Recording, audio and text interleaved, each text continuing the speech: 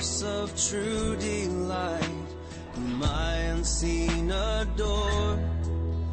Unveil thy beauties to my sight, that I might love thee more. Oh, that I might love thee more. You're listening to the weekly podcast from Fort Worth Presbyterian.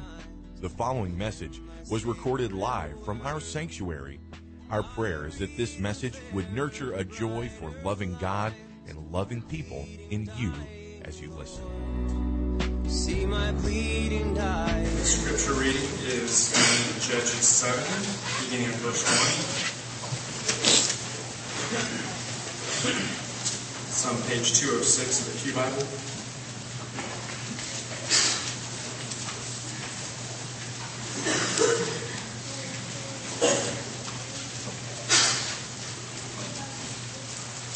Judges 7. Let us lean in as we hear God's word for us this morning. Then Jerubbaal, that is Gideon, and all the people who were with him rose early and encamped beside the spring of Harod. And the camp of Midian was north of them by the hill of Moreh in the valley. The Lord said to Gideon, "The people with you are too many for me to give the Midianites into their hand. Let Israel boast over me, saying, my own hand has saved me. Now therefore proclaim in the ears of the people, saying, whoever is fearful and trembling, let him return home and hurry away from Mount Gilead." Then 22,000 of the people returned, and 10,000 remained. And the Lord said to Gideon, "The people are still too many. Take them down to the water, and I will test them for you there. And anyone of whom I say to you, this one shall go with you, shall go with you. And any of whom I say to you, this one shall not go with you, shall not go." So he brought the people down to the water, and the Lord said to Gideon, "Everyone who laps the water with his tongue, as a dog laps, you shall set by himself. Likewise, everyone who kneels down to drink." And the number of those who lapped, putting their hands to their mouths, was 300 men. But all the rest of the people knelt down to drink water. And the Lord said to Gideon, "With the 300 men who lapped, I will save you and give the Midianites into your hand. And let all the others go, every man to his home." So the people took provisions in their hands and their trumpets, and he sent all the rest of Israel, every man to his tent, but retained the 300 men. And the camp of Midian was below him in the valley. That same night the Lord said to him, "Arise, go down against the camp, for I have given it into your hand.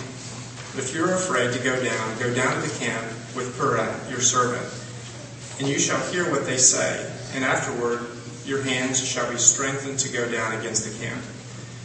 Then he went down with Purah, his servant, to the outposts of the armed men who were in the camp. And the Midianites and the Amalekites and all the people of the east lay along the valley like locusts in abundance. And their camels were without number, as the sand that is on the seashore in abundance. When Gideon came, behold, the man was telling a dream to his comrade. And he said, "Behold, I dreamed a dream, and behold, a cake of barley bread tumbled into the camp of Midian, and came to the tent and struck it, so that it fell and turned it upside down, so that the tent lay flat." And his comrade answered, "This is no other than the sword of Gideon, the son of Joash, a man of Israel. God has given into his hand Midian and all the camp." As soon as Gideon heard the telling of the dream and its interpretation, he worshipped. And he returned to the camp of Israel and said, "Arise, for the Lord has given the host of Midian into your hand." And he divided the 300 men into 3 companies and put trumpets into the hands of all of them, and empty jars with torches inside the jars. And he said to them, "Look at me and do likewise. When I come to the outskirts of the camp, do as I do. When I blow the trumpet, I and all who are with me, then blow the trumpets also on every side of all the camp, and shout for the Lord and for Gideon." So Gideon and the 100 men who were with him came to the outskirts of the camp at the beginning of the middle watch, when they had just set the watch. And they blew the trumpets and smashed the jars that were in their hands. Then the 3 companies blew the trumpets and broke the jars. They held in their left hands the torches, in their right hands the trumpets to blow. And they cried out, "A sword for the Lord and for Gideon." Every man stood in his place around the camp, and all the army ran. They cried out and fled. When they blew the 300 trumpets, the Lord set every man's sword against his comrade and against all the army. And the army fled as far as Beth-Shittah, toward Zerah, as far as the border of Abel-Meholah and Tabbath. And the men of Israel were called out from Naphtali, and from Asher, and from all Manasseh, and they pursued after Midian. Gideon sent messengers throughout all the hill country of Ephraim, saying, "Come down against the Midianites, and capture the waters against them, as far as Beth-barah, and also the Jordan." So all the men of Ephraim were called out, and they captured the waters as far as Beth-barah, and also the Jordan. And they captured the two princes of Midian, Oreb and Zeeb. They killed Oreb at the rock of Oreb, and Zeeb they killed at the winepress of Zeeb. Then they pursued Midian, and they brought the heads of Oreb and Zeeb to Gideon across the Jordan. The word of the Lord.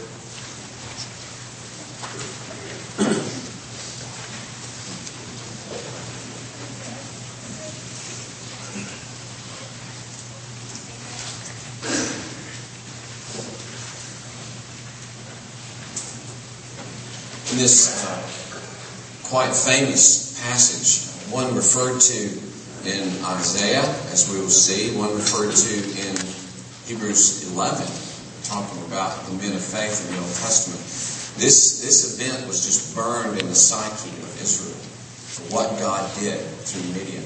It stands as an amazing a stone of remembrance of what God does for weak and helpless people. And it can certainly be that for us as well. As we struggle in our day-to-day lives, one of our real problems is in facing our weakness and our inadequacy and using that in what I would call ultimately an evil way, but we'll say a weak way, of distancing ourselves from God, thinking God distances himself from us because of our weakness.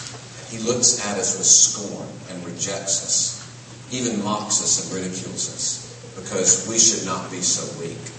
And we're going to see that entirely the opposite thing happens in this passage. And we're encouraged in our weakness, in our fears, to give ourselves continually to his will, that he would hold us up and use us in his kingdom. So a very encouraging passage. It had been an encouragement for all the people of God throughout the Old Testament and even into the New Testament and throughout history. And may it be so for us as well. The first thing we want to talk about is faith in weakness. Then we're going to talk about faith in fear, and then faith in battle. Okay? Faith in weakness, faith in fear, faith in battle. Now, you would think in verse 2 that God would say, you know what? The Midianites are too many for me to give them into your hand. Right? You'd think that's what he would say. But he says the opposite. Really strange here. You are too many. It'd be like I'm with 3 guys and we're turning an alley and there are 50 guys there facing us, fully armed, to fight us. And I tell the 2 guys next to me, hey, it's only 50, you guys get out of here. I got it. You know, just crazy. Already we're outnumbered. And then I boil it down to just me. And that seems to be the case here. Of course, the reason is, it's not a matter of whether God will win or not, but the matter is, how will Israel interpret the victory? How will they respond to the victory? How will they see it? You know, how will they see themselves and God in the midst of this? You'd think also, on Gideon's part, that when God says that we're going to send some people home, Gideon would just be like, whoa, no. Is this the new math or something? I mean, haven't you seen the AT&T commercial? More is better than less. Bigger is better. Faster is better than slower. I need to multiply. I don't need to subtract here. And yet, Gideon seems to put himself in the hands of God through all of this. You don't see any whining. You don't see any complaining. You don't see any protest on the part of Gideon. A real submissiveness on his part to what God is doing. And even this first reduction is major. You know, if our defense budget is cut by 5%, that causes ripples and upheavals all through the country. But the first cut here is close to 70%, right? And you think, okay, we're reeling here. We cut down over a third. And then God says, this is not enough. And so the full defense cuts end up being 99%. You could call this, the code name for this operation, No Way. Okay? It's the code name. No way by human strength. No way that this is going to happen. Now, it's kind of popular, and it's in some commentaries as well, to say that there are two kinds of drinking here to distinguish the guys who are really ready for battle and the guys who are just need to be sloughed off because they're not really ready for battle. But that is really not what's happening here. First of all, there's some confusion as to even what's meant here as to the kinds of drinking. But it's usually painted this way. Some guys fall on their face and are drinking straight from the water. Wow. I have to learn that for a fact at times. But other guys are kneeling and they're doing this and they're like really observing. They're the real warriors watching. Those are the guys I want. As though God is forming here the Navy SEALs, a crack troops for a secret mission. But the point is that their numbers are so pathetic, they don't stand a chance. That's the point here. Not how great these guys are to win the battle. It's like how pathetic that 300 guys are going to throw themselves against the horde of Midianites. This is crazy. And what are they going to be doing? They're going to be horn blowers. Okay? They're going to be horn blowers. No military training even needed for this. It's like picking up guys from a high school band to play in the NFL. That's what's happening here. You're sending nobody, in a sense, into this battle. You can imagine them. Here we are, Midianites, and we've got trumpets and jars. This is crazy. It's insane. And we're to get the feel of that. And God is reducing the numbers to the point that it is obvious, no way that this is going to happen except by the power of God. So here's the radical faith of Gideon, that he may have struggled, but it indicates that he really did put his trust into this wild, wild God at that point. And God does this with us in so many ways. Actually, our whole life began this way, in an impossible situation. We, dead in our trespasses and sins, absolutely lost and enslaved, helpless to change ourselves. And as that radical way that Paul describes it in 2 Corinthians 4, as God said at the beginning, let there be light, He shines into our hearts so that we can see the glory of Christ. Otherwise, we're goners. The whole beginning of our faith is absolute strength in helplessness. That's why Paul can say in Titus 3, as he says, to show perfect courtesy toward all people. He says, and here's why. Because we ourselves were once foolish, disobedient, led astray, slaves to various passions and pleasures, passing our days in malice and envy, hated by others and hating one another. But when the goodness and loving kindness of God, our Savior, appeared, He saved us. Not by works of righteousness, but by His mercy. See, He found us in that situation. We didn't change and get to be better and better, and He looked and, oh, look, these guys are really trying. He found us in darkness and just saved us. See? So the whole beginning of our life with Christ is one in which God entered into a helpless and lost situation. But God continues to do this in our lives, in bringing into our lives crippling difficulties and continuing situations that manifest our weaknesses, devastating events that just overwhelm us as human beings, showing us, in many cases, the entrenchment of sin in different areas of our lives. And so, it can be anything. You can have a particularly difficult child that you're dealing with, a particularly difficult struggle in your marriage, a devastating health concern, chronic health concern, chronic weakness, slowly debilitating disease, severe chronic pain. Or you may have the most intense struggle with a particular sin or set of sins, whether it's depression and anxiety or pride and anger and bitterness or lust or gossip or covetousness or fear. It could be that you were abused physically or sexually as a child and you're still having to deal with the consequences in your life, maybe in your marriage. Why does God do this? Why does He allow this crippling weakness that occurs in so many forms in our lives? Why has He brought about this pain and loss and numbing frustration and downright devastation? It's so that in your helplessness, He is glorified when He brings about good where you never would expect good. Brings about strength where there can't be any strength there. And yet there is because of the presence of God. There seems to be no way there can be change, and yet there is. No way that I could love in the situation I am, and yet by His grace, He enables us to do that which we could not do by ourselves. He brings life out of death and strength where there is weakness. And you're familiar, many of you already maybe are thinking of Paul when he says in 2 Corinthians 12, talking about the revelations that he has, and he said, to keep me from being conceited because of the greatness of these revelations, a thorn was given me in the flesh. And this means this word given is always used of things given by God. And yet it's called a messenger of Satan to harass me. So this thorn was by the sovereignty of God given to me. It was His will. But it became a messenger of Satan. That means something that caused me great suffering. So here it is. It came from God. It's intended for my good, but it's caused immense suffering to me.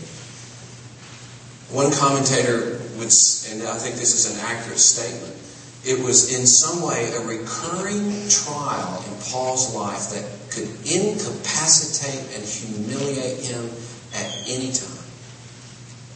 Incapacitate and humiliate him at any time. And probably interfered with his ministry in some way. And that's why he pleaded 3 times. Perhaps 3 means repeatedly, fullest way I poured myself out to God about this, but He just won't take it away from me. And I'm in this crippled state as I see it. I'm in a wheelchair in a way. And I'm operating out of that difficulty and that weakness. But he says, I boast about my weakness so that the power of Christ may rest upon me. I'm content with weaknesses, insults, hardships, persecutions, and calamities. For when I am weak, then I am strong. So this is a great paradox. You're not strong in the biblical sense when you're independently strong. You got it all together. You can handle it. That doesn't even register. Okay, that's not even the radar screen of strength in the Bible. You only begin to be strong in the biblical sense when you're weak and helplessly trusting in Christ. Now that should be good news, right? That is only in my weakness. It's only as I'm coming to the end of myself. That's how I begin the Christian faith, coming to the end of my own righteousness and my own works and having completely to depend upon the grace of Christ. That never changes. And everything God does in our life is to continue to bring us to that point of helplessness and weakness. Paul could say earlier in the same book of 2 Corinthians, we don't want you to be ignorant, brothers, of the affliction that we experienced in Asia, for we were so utterly burdened beyond our strength that we despaired of life itself. Indeed, we felt that we had received the sentence of death, but that was to make us rely not on ourselves, but on God who raises the dead. See? Like, the resurrection is critical to my everyday life. I've got to believe in the God that raises the dead. Or as Paul puts it in Romans 4, who brings into being that which is not. Lord, in my life right now, you must bring into being that which is not, because I cannot handle this. I cannot move on. I'm shattered. I'm undone. Hold me together, Lord. And there is this, wonderfully, there is this happiness in dependence. There can be. This relief in trust. in which we pray to the Lord, I'm breaking apart. I don't feel I can go on. Oh Lord, continue to save me and rescue me in every part of this situation I am. Oh Lord, in the midst of this difficulty, form me into your image. Conform me to your love. Make me know you in this. Make me to taste your goodness. Make me to see the beauty of your cross in this. To know the comfort of your hope, the refuge of your promise. Make me to know the joy of your goodness and greatness. Because really and truly, this life is not going to be about your glory and your strength. It's going to be about God's glory and His strength. But that is your true freedom, and that's your true glory, that you have begun to learn to glory in God and not yourself. That's the liberty of any human being, that you're fixed upon His majesty and glory and His greatness, and you begin more and more to depend upon Him. And that's how we minister to others out of our pain. Because Paul can say a little earlier, blessed be the God and Father of our Lord Jesus Christ, the Father of mercies and God of all comfort, who comforts us in all our affliction, so that we may be able to comfort those who are in any affliction with the comfort with which we ourselves are comforted by God. You're being prepared as well for mutual ministry. Here is how I found Him in the midst of my pain and loss and disappointment. Here is how I tasted His goodness in the midst of it. And so God gets the glory in how He radically saves us and puts us back together and then uses us in our weakness in other people's lives. Amazing. And so Paul says in 1 Corinthians 1, God chose what is foolish in the world to shame the wise. He chose what is weak in the world to shame the strong. God chose what is low and despised in the world, even things that are not, to bring to nothing things that are, so that no human being might boast in the presence of God. If you don't like that agenda, there's the door. I mean, that's what God would say. Here's the agenda. No man will boast in my presence, but that actually is your liberty and your happiness, that you learn to boast not in yourself, but to boast in me. And so in your weakness, God is doing great, great things to conform you to His image and to make you fix yourself upon His greatness and goodness. And He's opening up rooms of His goodness and greatness to you in the midst of your pain. So faith in weakness. Then faith in fear. Isn't it interesting that God says, arise and go down to the camp, verse 9. But if you're afraid to go down, and I'd be like, I'm going down there. I'm going to go down. I think I will go down and be encouraged by whatever this is that I'm going to see down there, to hear what they say. But isn't it encouraging that He knows the fears, He knows how scared we can be. The verse in Psalm 103 says, He knows our frame, and it's emphatic. He knows our frame. Okay? Nobody else may. He knows how weak we are. He knows how we struggle and how frail. And He's not harsh. Ralph Davis says, He's not harsh when we tremble. He does not ridicule us for our fears. He never mocks us because we are fragile. I saw a cool thing as we were driving into the parking lot, and it was Keith getting outrun by Ward. Right? You know what was happening. They were just all running through the grass, and Ward was outrunning him, and Ward was looking back laughing. Just a wonderful picture of a father loving his son. Imagine a father running ahead of him and saying, "You're so slow, you stupid little kid." This kind of thing. Like, can't you walk? Or a 1-year-old begins to walk, and you just say, "Oh, you're pathetic. You fall on your bottom all the time." No, that's not what we just like. Oh, you took a step. Look at it. We're just amazed and embrace them and praise them. It's just wonderful. In our children's weakness, the best parents always just shelter them and embrace them and encourage them. God is the Father toward His weak and failing and fearful children. And He encourages us. Davis goes on to say, Christ takes uncertain and fearful folk, strengthens their hand in the oddest ways, and makes them able to stand for Him in school or home or work. God is patient and persistent with us. And you may pray even this, Lord, if you don't take away my fear, at least don't allow my fear to rule me. At least don't let my fear stand in the way of doing your will. Don't let my fear stand in the way, for instance, of moving toward other people and loving them. Don't let my fear stand in the way of showing hospitality or getting to know people who may threaten me, or people who are different from me, or just people who are unknown to me. Lord, don't let my fear stop me from seeking out unbelievers to befriend them and love them and share my time and life with them and to share Christ with them. Lord, don't let my fear govern me. Strengthen me so that even if I am fearful, I don't bow down to my fear. That my trust in you will be greater than my fear. My trust in what you will do as I give myself up to you will be greater than my fear of what will happen to me if I give myself up to you. How about that prayer? Oh Lord, may my confidence in your love for me, if I put myself in your will, overcome apparently this fear that if I put myself in your hands, who knows what would happen. Right? Let's trust His love more than this alien, wicked fear that would say, I can't put myself in your hands and I can't move out and give myself to other people because who knows what you might do to me.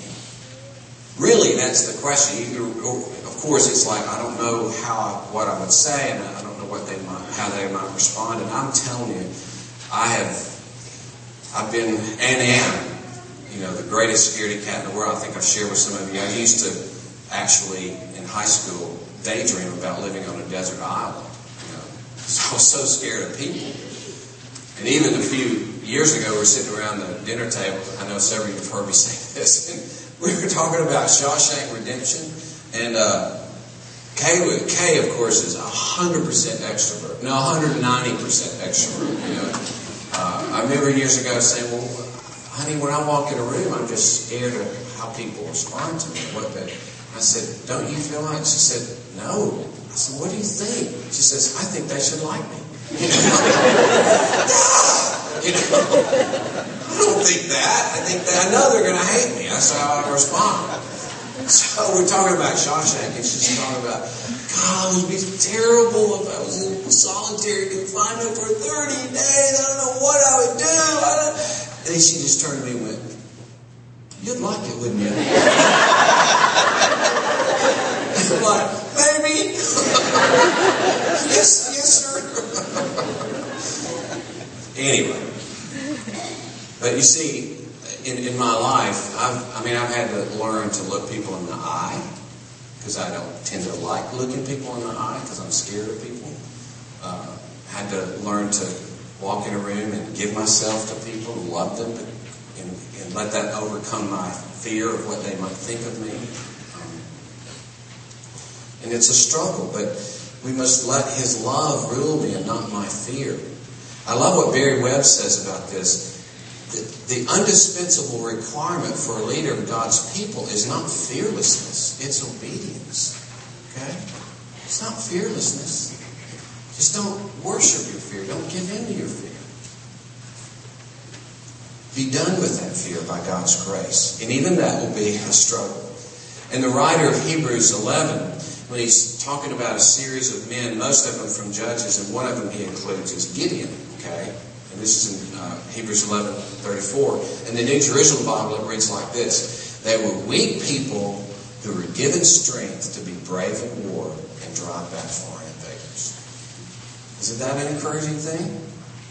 You're weak people, but God makes you brave so that you can do mighty things for Him. That's who you are. But we have a great God. Well, in this dream, it's a pretty weird dream because this little barley loaf, a roll, basically. We'd say, well, that was a roll.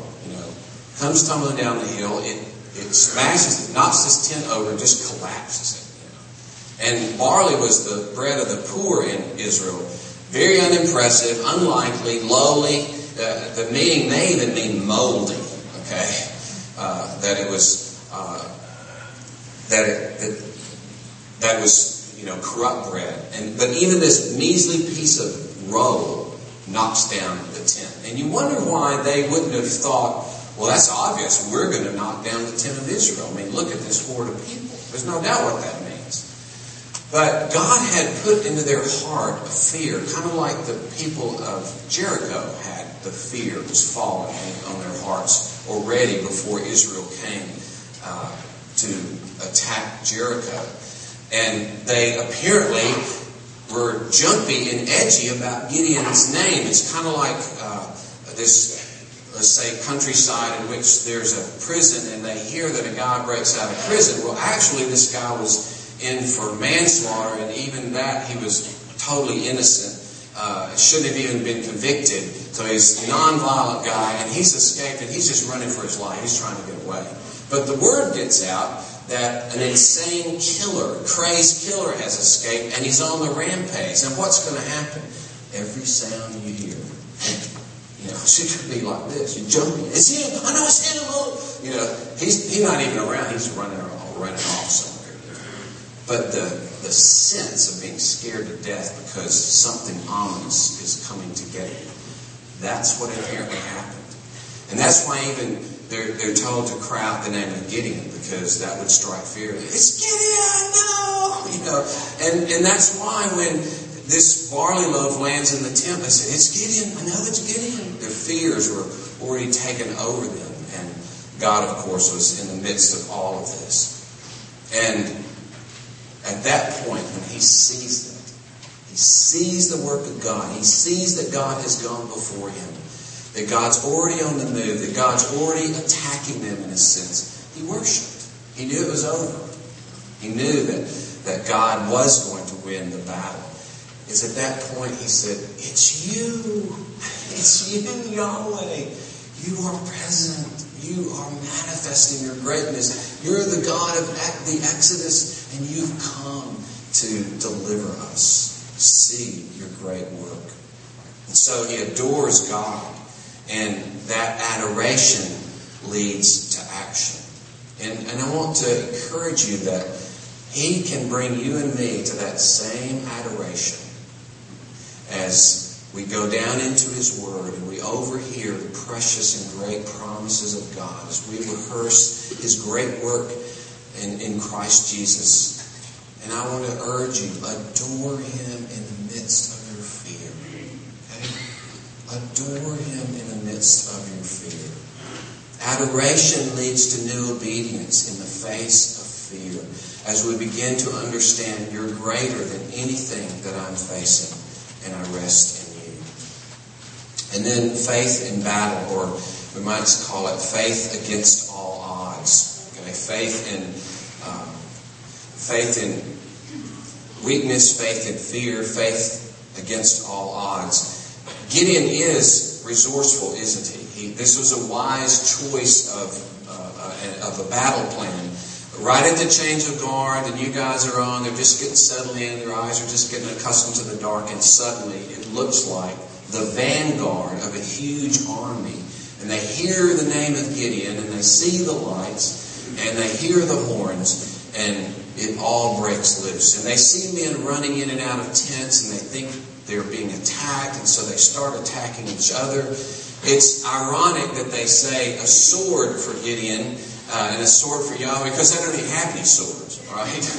They don't even have any swords. But Yahweh is going to use the swords of the enemy, and he fights the battle with the weapons of his enemies. He makes them fight each other like you could stand there and make a guy just start hitting himself, And that's what he's doing in his power. And what do? They stand there. They stand there with their they're blowing their horns and holding a torch. That's all they do. And it reminds us of that great statement at the Red Sea, stand fast and behold the deliverance of the Lord, which he will accomplish for you this day. And you see in this that all it took to break the spell of Midianite oppression was faith. All it took to break the spell of this oppression was to believe in the power of God and then participate in God's victory. It's encouraging that God is on the move against your enemy's sin. It's amazing that he can say, resist the devil and he will flee from you. It's utterly amazing. Or he can say, stand fast in the strength of the Lord, even though your enemies are vastly superior, spiritual forces in dark places. It's amazing that he can say in Romans 16:20, God will soon crush Satan under your feet. I don't know fully what that means, but I at least got the outline. Okay? God will crush Satan, and it's going to be under my feet. I don't know how that works, but we are going to be able to participate in the victory of God in ways that are unimaginable. And this means that there's a final manifestation of that, but there's an ongoing manifestation in our lives as we, by the grace of God and by the power of the Spirit, become more and more like Christ. And we become more and more of a united body. We become more and more of a sacrificial body reaching out to a lost world. Those are our battlegrounds, brothers and sisters. To spend ourselves as Christ spent himself for us, in spite of our weakness, in spite of our fear, in spite of the odds against us. What if we decided that we're going to plant 50 churches in Fort Worth? Some would 50. And it's really sad how we would say that and people just start shaking their head when there are hundreds of Baptist churches around. Like hundreds. Maybe there are millions. I don't know. Right? But for us to think that we're going to plant 10 or 20 or 30 is just, unimaginable. Why? What's stopping us from doing that? Where's the sacrifice? Where's the prayer? Where's the expectation? Where's God give us grace that in the face against all odds, that we will love people as we've never loved them before. And finally, just to realize, as a deliverer, Gideon is a shadowy picture of our true deliverer, Jesus Christ. We have a deliverer who was fearful. In fact, in the garden, it is described as sorrowful and deeply distressed. Another translation, grieved and agitated, in deep anguish. Mark uses a word that means astounded or amazed, that the distress was like a freight train smashing into him. He was in shock over the horror that he was to face on the cross. And he said to his disciples, I'm very sorrowful, even to death. Sorrow has overwhelmed me, overtaken me. Sorrow has me by the throat. Our Lord knows what it is to be in distress and to be grieving over the pain and the suffering that he was about to face. And yet at that point he said, Thy will be done. I entrust myself into your hands, into your care, into your love. May I love as you love. May I give as you give. And John records what Jesus had said earlier concerning his death. Father, glorify your name. And so, by God's grace, we follow our Lord. He saves us and rescues us through his death, saving us from the wrath of God, saving us from the dominion of sin. And so we, by his grace, can say as well, Lord, no matter what happens to me or to mine, use me for your purposes. Manifest your love to me and manifest your love in me to others. Do what you will with my life. Thy will be done. Thy will be done. Isn't it wonderful that by his grace we can imitate him because his Spirit dwells in us? The Spirit that we're told in Hebrews 9 that enabled him to offer himself up, that's the Spirit that dwells in you, brothers and sisters. You will, by His grace, look like Jesus. You will love and sacrifice like Jesus. It must happen because you're a new creation. The old has passed away. All things have become new in Christ Jesus. Let us pray. Oh Lord, thank you for this glorious passage that enables us to see faith in weakness and faith in fear, faith against all odds, faith in the battle itself. We thank you for this manifestation in this passage, even of final judgment, as these trumpets blowing and the routing of your enemies is, Lord, a taste, a preview of that final trumpet that will blow at resurrection, we hear, and the final trumpet of the judgment of this world, the final trumpet of the coming of Christ Jesus. But this victory we see in Gideon anticipates really the end of all things, when all the promises of God will be fulfilled, when all of your enemies will be defeated, when the kingdoms of this world become the kingdom of our Lord and of His Christ. Oh Lord, we thank you that you will reign forever and ever, that this looks forward to the very judgment, and is our comfort that our Lord Jesus will manifest Himself and be our glorious Savior in that last day, and all of our enemies will be routed, and He will bring about the new heavens and the new earth. And oh Lord, we thank you that there in Isaiah 9, as you said that as Gideon broke Midian, so also this King will break every oppressor. And so we rejoice that He has come. Against the backdrop of that deliverance of Midian, for us a child is born, to us a son is given, and the government shall be upon His shoulder. And He shall be called Wonderful Counselor, Mighty God, Everlasting Father, Prince of Peace.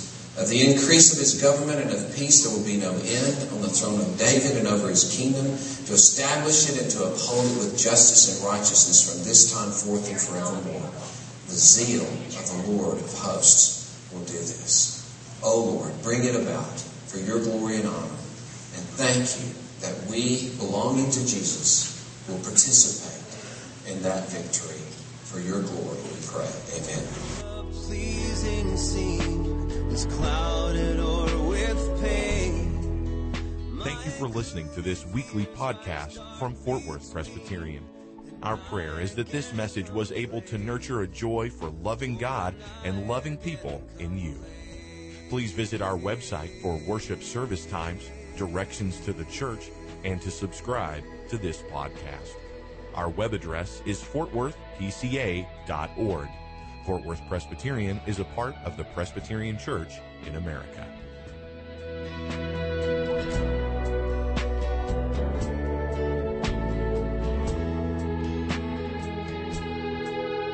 Jesus, my Lord, my life, my light, oh come with blissful ray, break radiant through the shades of night, and chase my fears away.